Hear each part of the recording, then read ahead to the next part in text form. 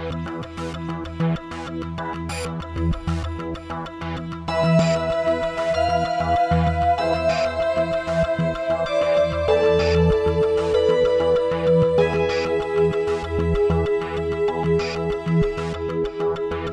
gang, welcome to episode 273 of the No Proscenium Podcast, the voice of everything immersive.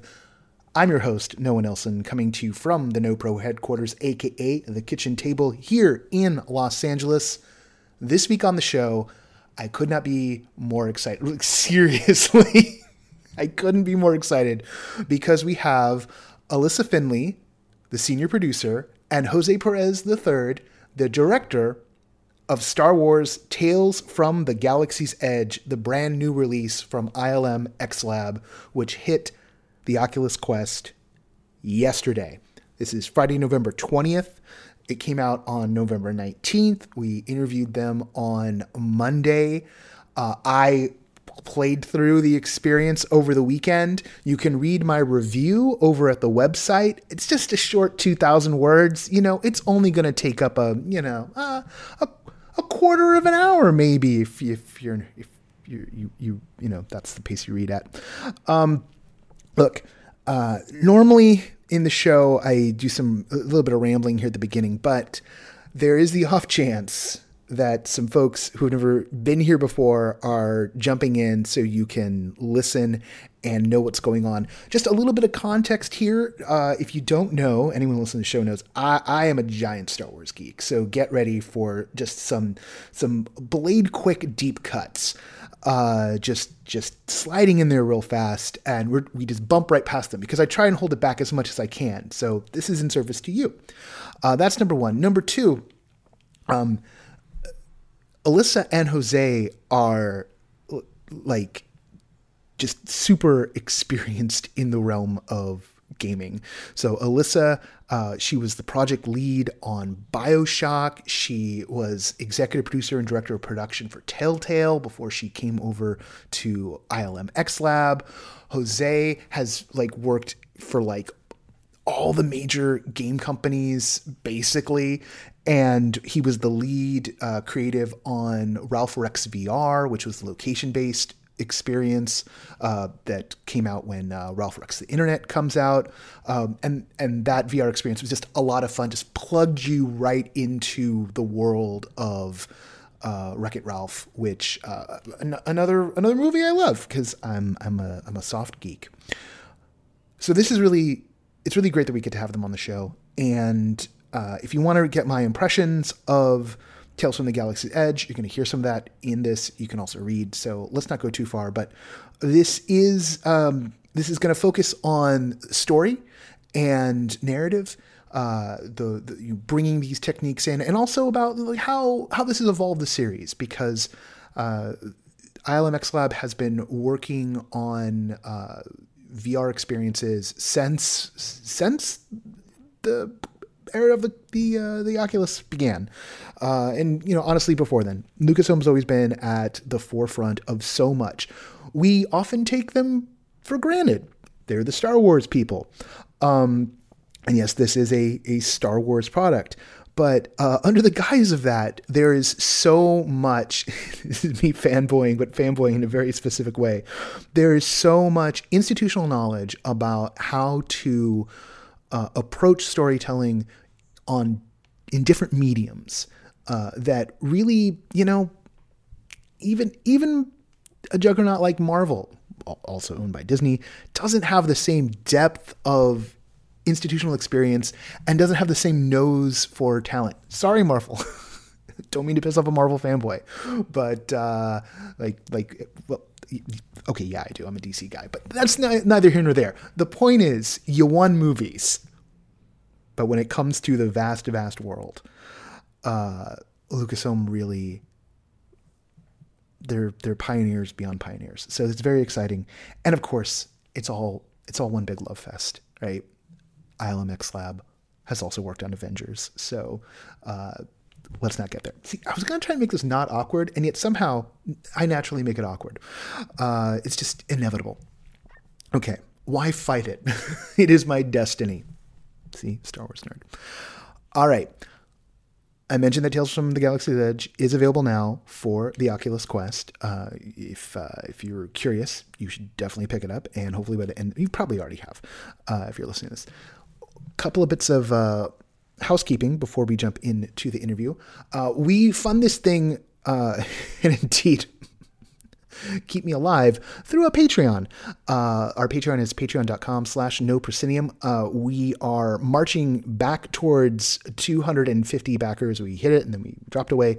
We're at 248 this week, which is very exciting, because that means we're basically where we were a month ago. So that makes me happy, particularly during these trying times.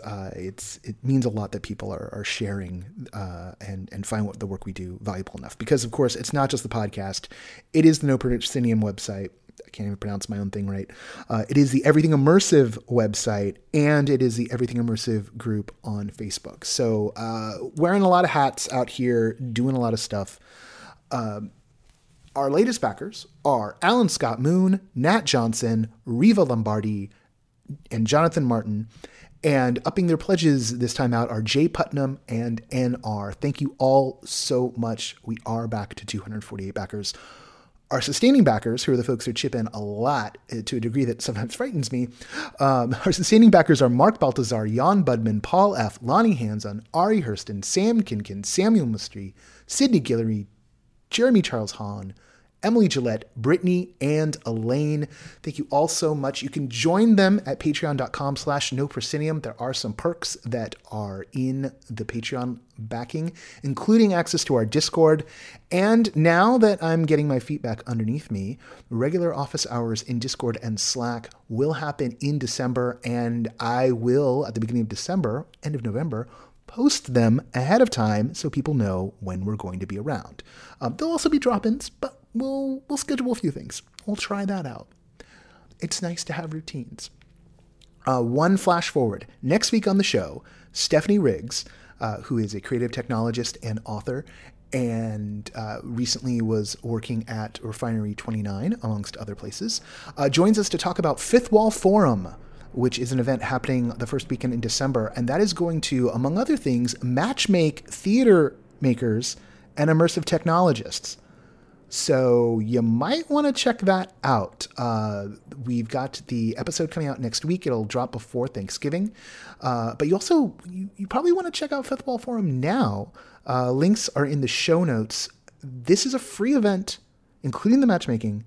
But it does have, like the matchmaking, some sessions that are by application only. That deadline is November 30th. So more on that next week, but check out the show notes now. And if you are a theater maker looking to learn more about immersive technology and to get together with some immersive technologists, this is a good spot for that. If you're an immersive technologist and you're starting to get curious about the world of immersive theater and immersive storytelling in the physical sense, this is a good one for you as well, because that whole matchmaking thing. All right, with that, no more business. Now, let's go. You know where we're going. We're going to a galaxy far, far away.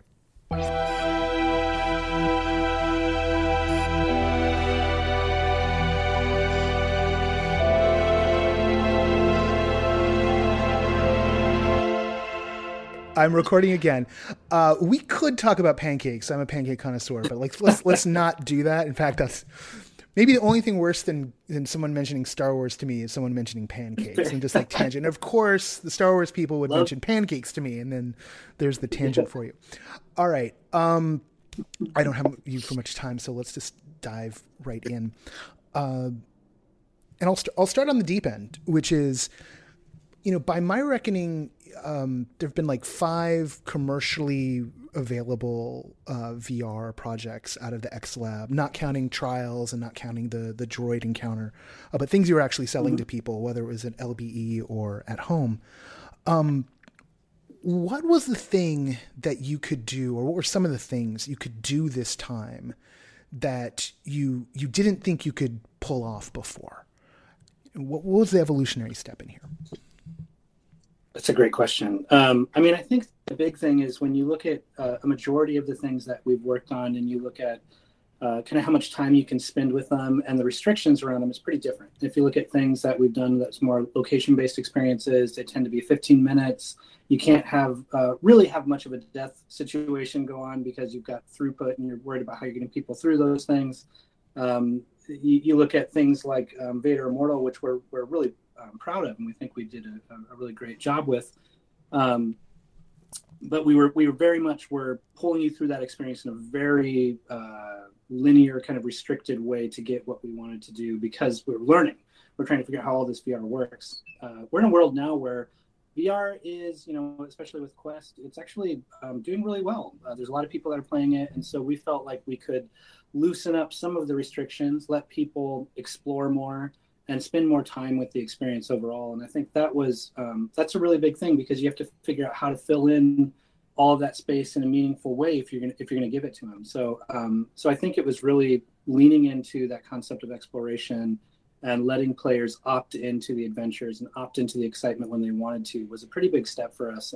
And ultimately has led us to create something over the last year that's 2.5 to 3 hours long, as opposed to that 40 minutes. So we're definitely learning how to use our systems and gameplay mechanics, but also how to continue to grow that story and give players more freedom within it.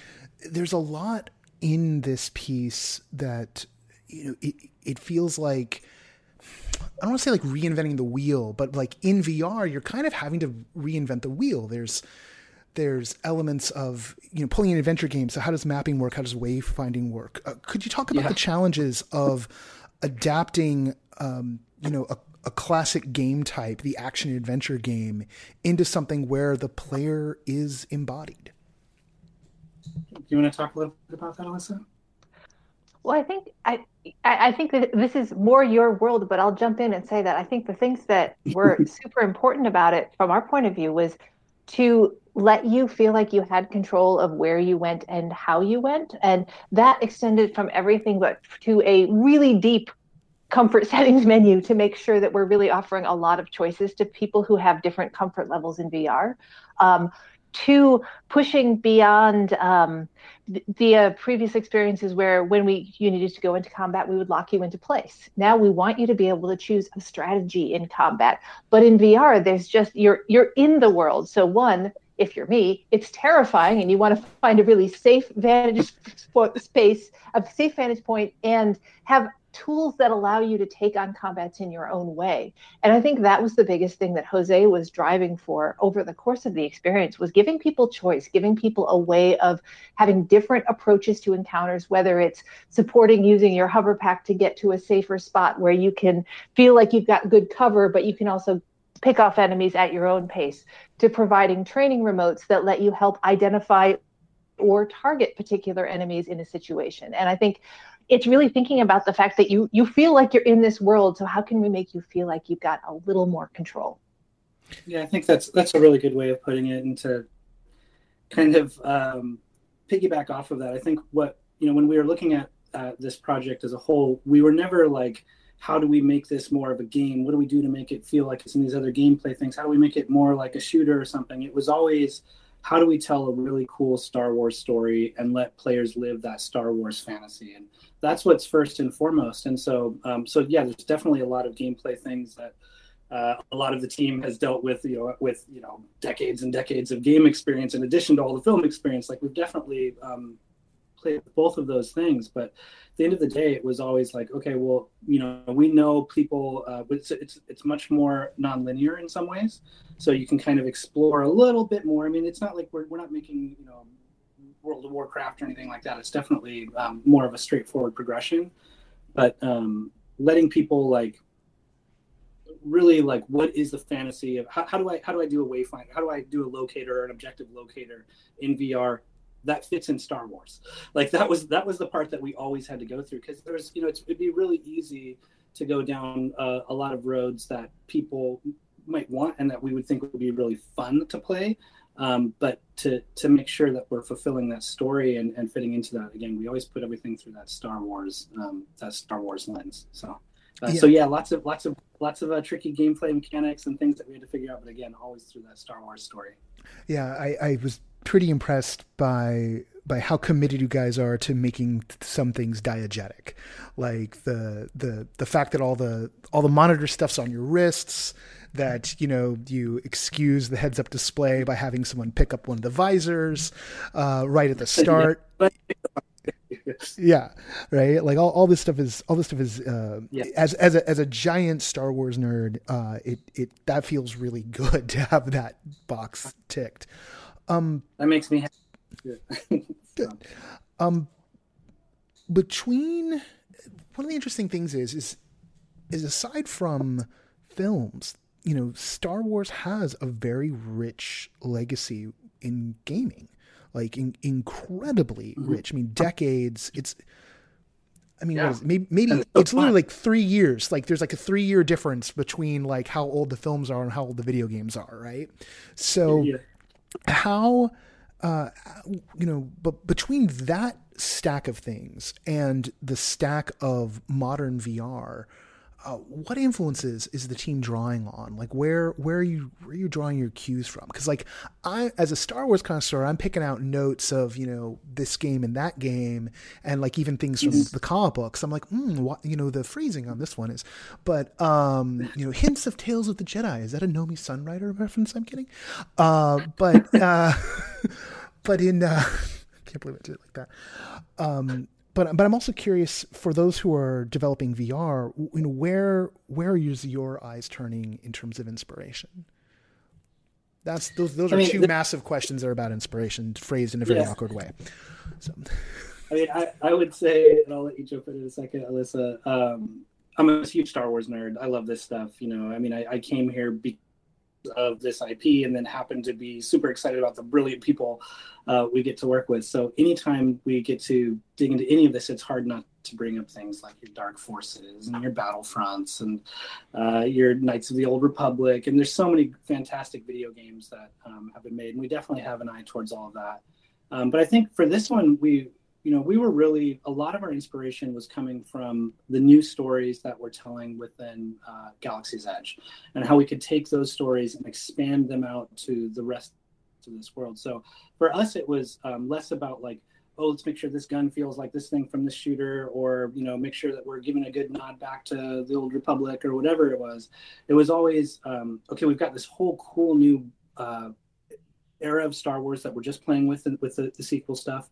We've given us a structure to explore older eras, so we get to go all the way back to the High Republic. How do we expand this cool new story that's happening in a physical location now? For the first time ever, you can go visit a physical location of Star Wars. How do we take that and start to build those stories out and make that a more rich experience? And for us, that was where most of the excitement was really coming from when we were driving that. Followed up by oh my gosh, and we also have this amazing new medium that we can do it in that brings a completely different dimension and sense of scale to everything. So I think it was, although we're constantly inspired by all the things Star Wars, the old Tales books and the comic books and the video games, we're inspired by all of it. What we're, more than anything, what we're trying to do is take all of these cool things and tell new stories for new generations and build on this wonderful world that we've got to goof around with for 40 some odd years now.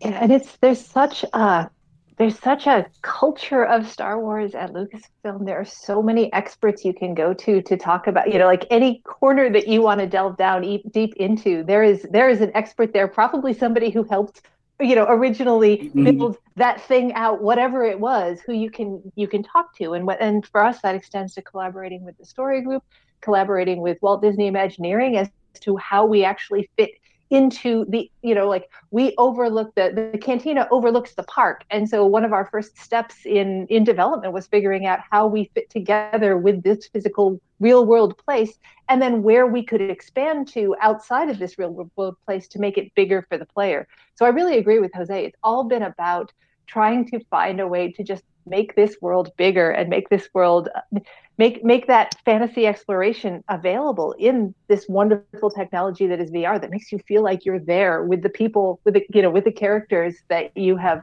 loved forever. Well, and there's something, poignant's the wrong word, but it's the one operative for me in a year when we can't go to the park, when we're, or at least in California. If you're in Florida, you can go. Whatever. Any Floridians, sorry, but still, whatever.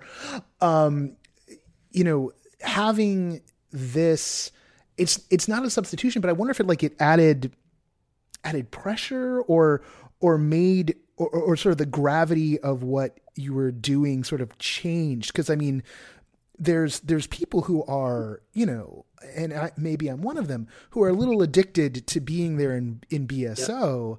Yeah. And me too. Yeah. And like stepping out, in the cantina and getting the overlook and looking down and seeing the plaza and just, yeah. Jose just made like kind of like a feel. Yeah, he's pointing to his heart. You get it, right? Oh, yeah. Yeah, it's like, we're here. But there's a granularity to what's been built for Batuu and for Black Spire Outpost, and there's lots of little details like seeing the Sabbath cards, and then wanting to pick up and play. How much has this been a conversation with the people who built that world? I mean, and I'm kind of curious what the structure is between the Imagineering folks and the story group folks and the designers at LFL in terms of shaping this place, because Batuu is starting to become home for Star Wars fans, and that means a lot of day-to-day details.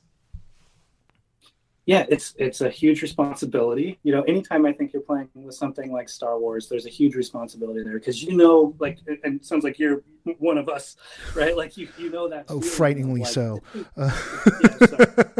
Where it's like, this is really important. This is something that I want to pass on to people in my family, and it means something to me. And so we always look at it through that lens of like, this isn't just some random fun little world. This is Star Wars, right? So I think that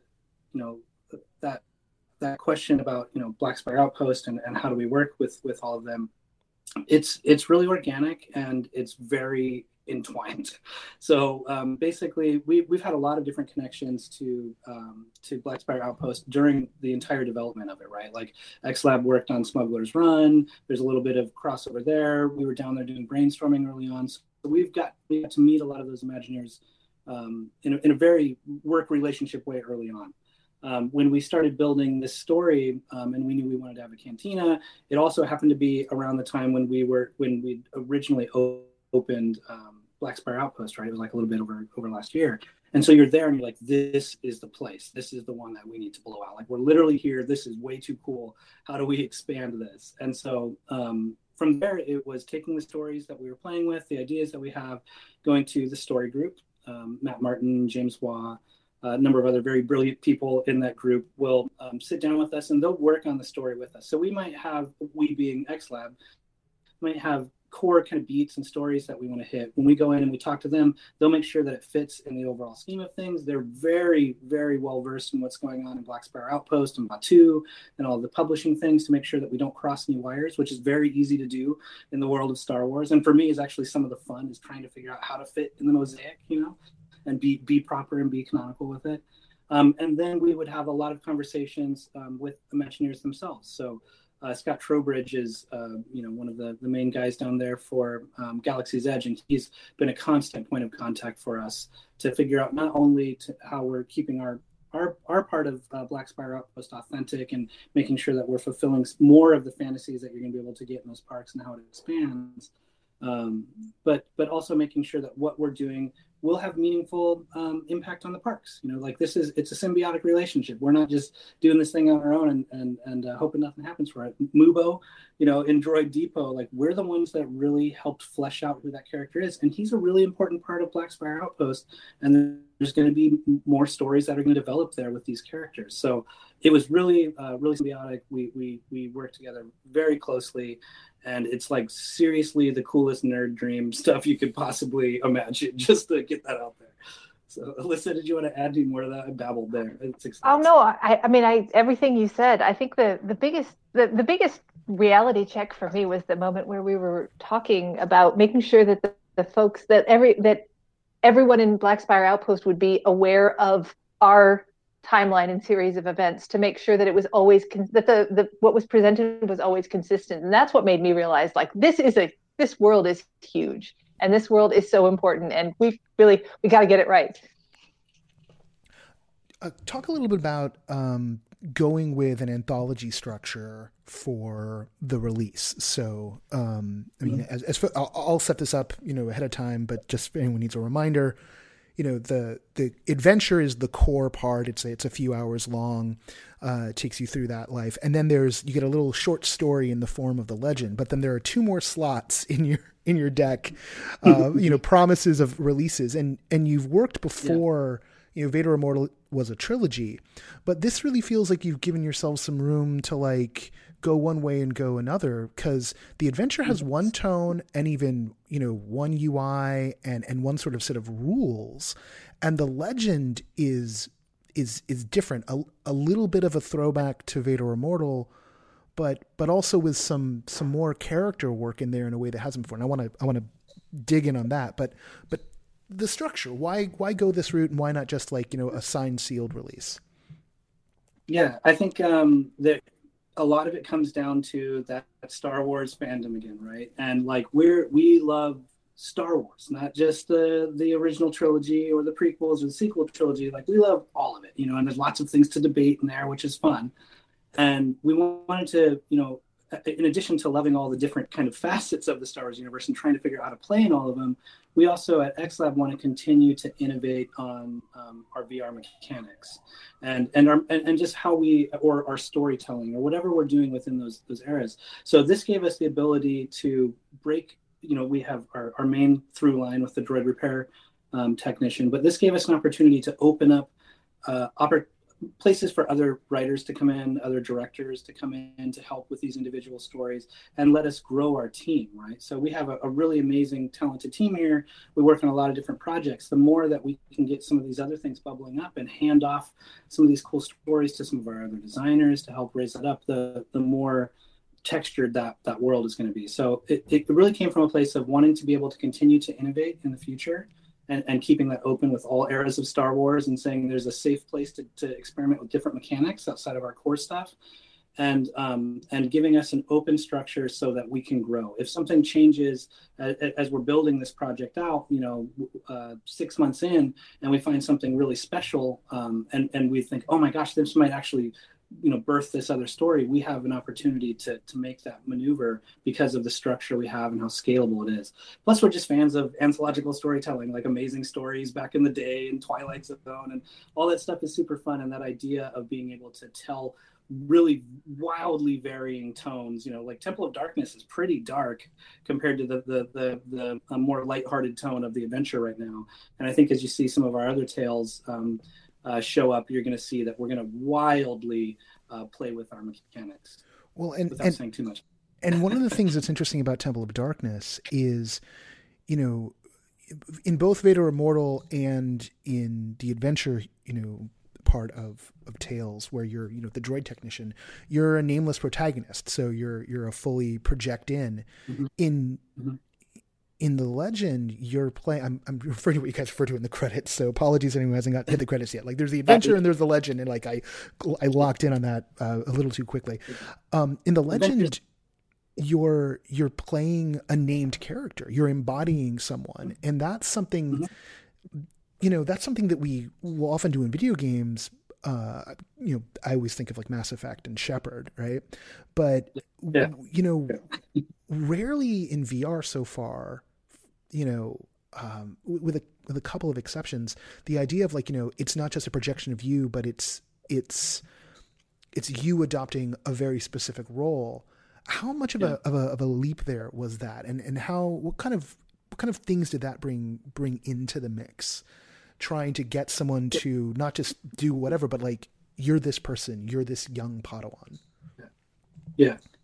That one was an interesting one because for XLab, it was definitely a leap, right? Like it was the first time that we'd said, hey, there's going to be kind of a voice that you are this specific person in the Star Wars universe, right? And I think that was definitely, some people were not sure how they felt about it at first. We had to kind of like experiment and get it in there.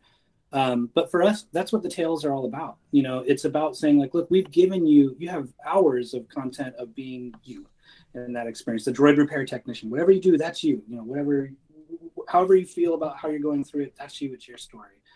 But we want to play with, new characters, which is where High Republic is, iconic characters that we could play with in the future. We want to be able to let you embody those characters in a way that is framed right. Like, it's all being told through this, crazy kind of bartender guy. And so who knows what's real and what's not. It's all canonical. We're saying it's all canonical, but it just gives us more room to experiment and more room to get deeper with those specific stories. Like, obviously the Addie story, there's a lot of stuff that goes on there, and it's a very specific story, and it fits very well in the High Republic and now can grow within that world. The droid repair technician is more of a personal character that you're going to take with you, and you'll hear about some of the stuff the droid repair technician has done, I'm sure, in the future. But it's not the same as having an iconic character that has a voice, that has their own feelings, that you are kind of guardian angel embodying as you're moving through this space. So it was a little controversial at first, but I think it paid off, and it's really exciting. And other VR places are starting to do this stuff now too. Yeah, there's something about, hearing her voice, particularly like hearing I don't want to give too much away, but there's like, you hear something, so you get her voice before you get fully tuned into it. It reminded me a lot of, there was a game Necrosis, which wasn't VR, but like was, VR shifted. And that had this, like, it was a strong point of view, and you had the internal narration of the character, just like talking the entire time. And there's that trick, if you will, holds up. And I just thought it was really, if I found myself acting is what I found. I found myself like hearing her lines and then being like, oh, I'm going to emote towards Yoda now. I was going to say, did you kneel to Yoda when he started talking? Absolutely. I got down. Yeah. Do the same thing. Oh, Yoda's here, like, pay respect, get down on one knee, he's talking, like, yeah. I think it's a little shocking how many people probably do that. Yeah. Yeah. I mean, I'm a little shocked. I think the first time I saw like BB-8 in VR, I was there at the lab, and I got down. It was like, hey, buddy. But the just the way there's an interesting confluence here between the emotionality of being in the game, and then like the spatial relationships you want to start taking on. And I don't know, as someone who trained as an actor, I mean, of course I'm going to jump at the chance to like do this silly stuff. It's how I play. Yeah. I'm really curious as to how folks who don't necessarily play that way, if it leads people into playing that way, because of just the spatial nature of VR. It's different from watching something on a screen. There's no distance anymore.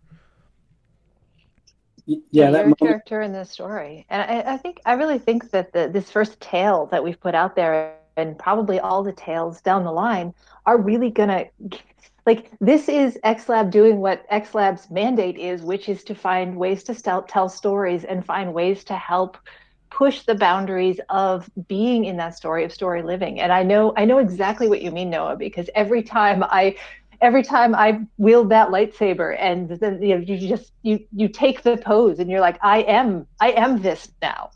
Yeah. So it's a really beautiful moment for me. Well, and it's even like, go for it, Jose.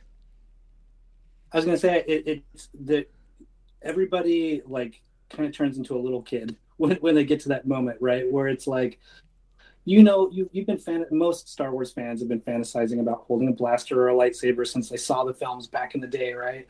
And so I think there's something about VR that lets you really embody that, right? So you're in that world, but there is also, sometimes this can be a little off-putting for people, but you're pretty enclosed in there too. So if there's not a lot of other people in the room looking at you, there's a sense of like real security in that thing and being in that world. So I think we saw this in Vader Immortal too. Like, anytime somebody lights a lightsaber, all of a sudden they do their best Obi-Wan Kenobi pose or whatever, and that's something that I think there's that childlike feelings. It's easy for that to come out when you're fully immersed in a world and you have all those fun toys in your hands. One of the interesting things for me in this one was, having gotten to do that in Vader Immortal a lot and loving the dojo, that I found myself, because of all of the visual cues that we're in a horror story, all of the Addie's voice and like what she's going through, like I found how I was holding the saber was different.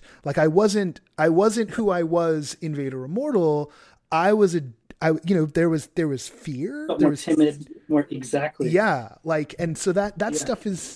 stuff's coming through, right? And it's just that I mean, granted, I'm the right sucker for exactly that, but that it can actually get there is I don't know, that's exciting. Yeah, no, it's very similar feelings, where it's like when you're in the dojo, you are, and love the dojo. That was one of the most fun things to work on.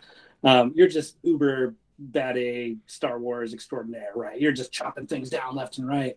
But when you're in this story and Yoda's telling you certain things and you go into that dark room, we find everybody, it's awesome because Fallen Order did this too. We find everybody lights that blade and then they lift it up over their head to illuminate where they're going.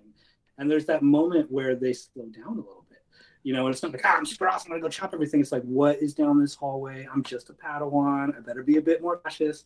Like, hopefully people are getting those vibes. And if they are, that definitely makes us happy. Yeah. What can we look forward to? We're about to run out of time. So as someone who's excited about the direction of this, what's the game plan? More adventures, more tales, more fun things to do, more places to explore in Star Wars, in freaking Star Wars. Yeah, I think it's definitely that. It's what we're trying to build here is not just a one-off thing. We're making something that if people really enjoy it and they want more of it, we want to make more, and we've built a structure to support that. We're really excited about part 2, and hopefully this is something that can continue to go on for quite a while, and we can grow it, and it should just get better and better, I hope. So, yeah. All right. Well, Jose and Alyssa, thank you both so much. And I'm looking forward to more. Yeah, no, thank you so much. That was fun.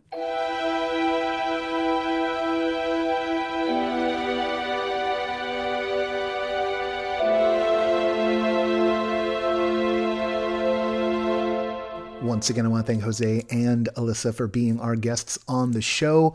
Also, shout out to Elizabeth Walker, Lillian Noble, and Brian Bishop over at ILMX Lab for letting us do this. Keep us hooked up. We appreciate it. We know we're just a small operation out here. Anyway.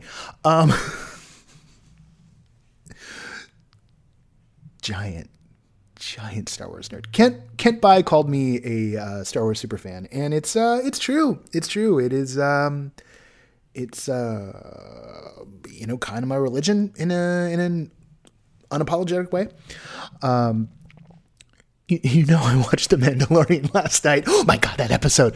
Anyway, look, we could do that all day, but if I do, then we will be doing that all day because, again, the only thing more dangerous is talking to me about pancakes.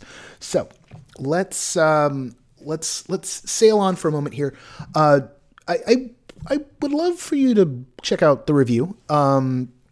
And send me feedback if you have any. If you agree, disagree, have just different thoughts about what the priorities are. It's an interesting time for VR right now because there's so many possibilities, but the market really just wants reliable product. And I feel about VR right now the way I felt about computer gaming in the 80s and 90s, in that for the most part I was on the outside looking in when I had just an NES or a Genesis or an Atari, honestly, and dreaming about what the possibilities were. The Quest has opened up a lot of things, but of course it's leveled the playing field in some ways, and that also means it's starting to get a little bit of a rhythm, and it's strange in that there are some things that VR does better than a flat paneled game system. And there are other things that panels do just way, way, way, way better. And those things that the panels do way, way, way better are the things that make a lot of money. So there's attention to try and translate that. But I sort of see the stuff that VR does best as really hearkening back to adventure games, hearkening back, and there's a lot of that here in Tales from the Galaxy's Edge, and was tons of it in Beta Immortal. And as that realm, but I guess another part of the tension is those costs, right? Like the story elements and building out worlds, like that's chunky work. That takes a lot of dev time. So you can see that some of it's an uphill struggle when it comes to market forces. But there's this great movement amongst independent creators and artists really starting to play with the tools of VR. You see that out in the VR chat world. You see that in the actors and things like the Underpresents going on to start producing their own work. You see that with people experimenting with improv inside Altspace and installation art there. So there's just it's a freaking fascinating time. And what I'm excited about is I've just made a deal. I just spent money, didn't make a deal. I bought a PC. The terrifying part is I got a pre-built PC, which is great because whereas I do kind of know what I'm doing, it's also been 20 years since I built one, and frankly, they're a lot more complicated than they were in the late 90s when I was in college. But it came and it didn't have any USB-C ports. And that's a nightmare. So now I'm waiting on the delivery of some adapters to make sure that the Oculus Link I've got for the Oculus Quest will actually work. Otherwise, I have to ship back this PC, which is going to break my heart because it's going to be months before I can acquire one that's got the USB-C port built in and also has a graphics card worth having that isn't going to murder me. Anyway, that's just my personal struggle from last night. I just wanted to share real quick, because that means all that stuff that I was like on the other side of the glass looking in on, when those adapters arrive, if this thing works, it's going to be like a triumphant, like, guess what, everybody? Now it's just like, if this works out, I'm going to be able to explore that with you. So I'll be able to dive into Half-Life Alyx. I'll be able to dive into things like The Devouring in VR chat and start to see how this realm of storytelling, of experience creating, of story living, as ILM Lab likes to call it, is going on the front lines. And particularly this overlap between the creators of live immersive experiences, that part of the discipline, and the digital. And of course, as hideous and no underselling there, hideous as our pandemic year has been, the calling it a silver lining is gauche. So I won't say that, but know that like it's in the frame. It has been an accelerator of these two worlds meeting as theater folks look for a way to express themselves, and as immersive technologists look for new vistas and to try and figure out how this medium is really going to work.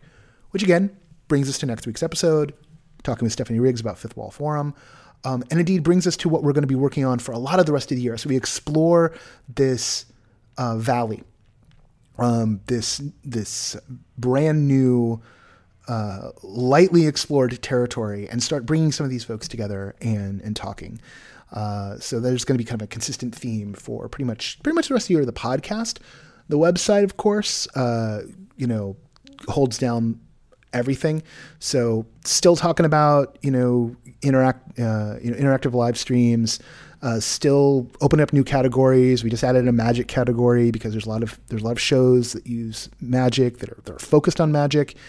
And you won't find necessarily, someone, doing close up magic like as a service on the listings of Everything Immersive, but you will find folks who are doing narrative based shows that are rooted in magic. So like narrative and magic shows. So those are going to be in there, putting some more of the nightlife stuff in there, just opening up new categories, and helping to sort of define our weird world a little better. You can find that, if you don't know, at everythingimmersive.com.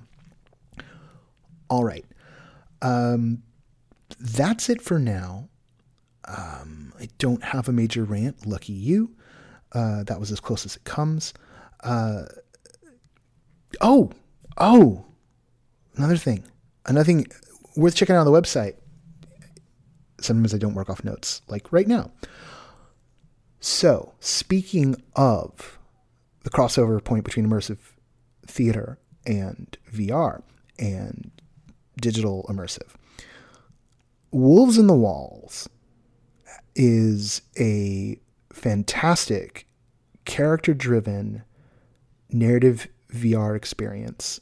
It's won an Emmy. It's based on the Neil Gaiman book, the Neil Gaiman and Dave McKean book, and was created by Fable, which is the studio that spun out of the folks at Oculus Story Studio when Oculus was like, we don't need a story studio anymore. And the people at the Story Studio was like, we like what we're doing, so we're going to keep on doing it.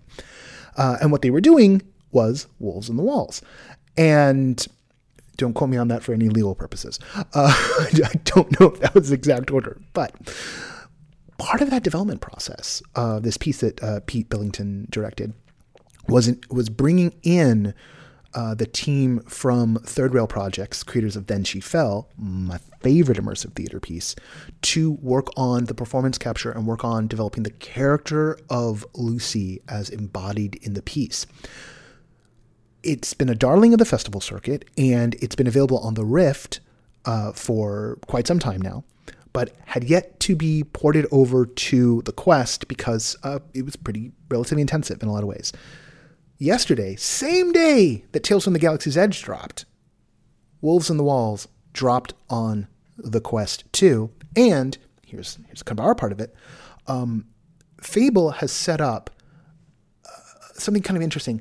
Fable's become very interested in the concept of virtual beings. Edward Sachi, who is the head of the studio, he developed a whole summit around virtual beings that ran a couple of times before pandemic, and has had an edition, I think, since as well. And this is running the gamut from characters like Lucy all the way to your Instagram virtual influencers like Little Michaela. So that whole realm, but also bringing in things like face capture, like real-time face capture, like I said, Instagram digital influencers, but also AI chatbots. This whole realm of creating kind of semi-autonomous digital characters, right? Semi-autonomous, because right now the art is really about balancing human creatives, designing the characters, feeding their brains, teaching them, building them up, and then letting some of the AI stuff carry some of the load. A balance between the two. The setup is they've developed a version of Lucy based on these virtual beings, AI technologies. And they've set it up so that people can sign up to have conversations with Lucy through the rest of the year. And that's a free thing they're doing as a kind of a promotional event for the arrival of Wolves in the Walls on the Quest. We have a post from the Fable team on the site right now. I'll link it in the show notes about the process that they did in order to transform their character of Lucy into a virtual being for these conversations. And there's a video that shows a sample conversation, and they break it down. It's really fascinating. I'm personally I have a lot of trepidation around how much is going to be on the AI side. But what I really like about what Fable's doing with Lucy right now is using the writing and the character development and the lines and the story that has been developed for Lucy, like who Lucy is, and marrying that to the way the AI technologies can allow for these kind of natural language conversations. So they've built Lucy. It's not random what the path of the conversation is going to have, because Lucy has a personality. And the potential for that, where we find ourselves building these immersive worlds where there might be some characters that are being run in real time by actors, or ractors, as we like to call them, interactive actors, and some characters that are being done by the AI as written in advance by the writers and probably developed with the ractors. Suddenly we're force multiplying what creators can do, and we're making scalable, live, digital, scalable, real-time digital experiences that involve all of the elements of the palette that we have to play with.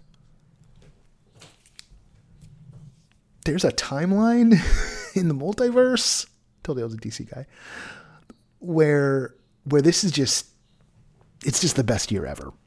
Somewhere. Somewhere in the multiverse, it's the best year ever. Here, we got some good stuff going on amongst everything else.